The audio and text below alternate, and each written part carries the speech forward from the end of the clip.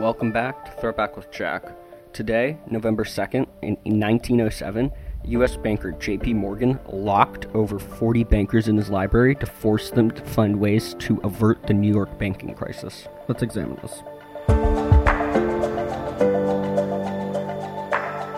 In the first 9 months of 1907, American equities had lost a quarter of their value. That's not good. Then, trust companies began to topple, and the stock exchange nearly closed because of lack of capital.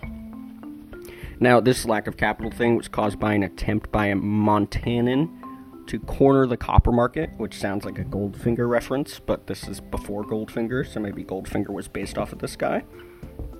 Who knows? Needless to say, the attempt to corner the copper market failed. Now, Morgan was having none of it. And while Theodore Roosevelt was hunting in the Louisiana cane brakes, he took matters into his own hands by assembling the top men from the banks and trusts of New York in his study, or library. While they met, he was in another study, just chilling, you know? He demanded they come up with a cool $25 million to bail out the rest of the country. Because, you know, you gotta have a cool $25 million. Anyway, Benjamin Strong went to present the plan to Morgan at almost 4 a.m., when he realized that the doors of the library had been locked. Moral of the story: J.P. Morgan saved the economy that night, which led to the creation of the Federal Reserve Bank 6 years later by President Woodrow Wilson.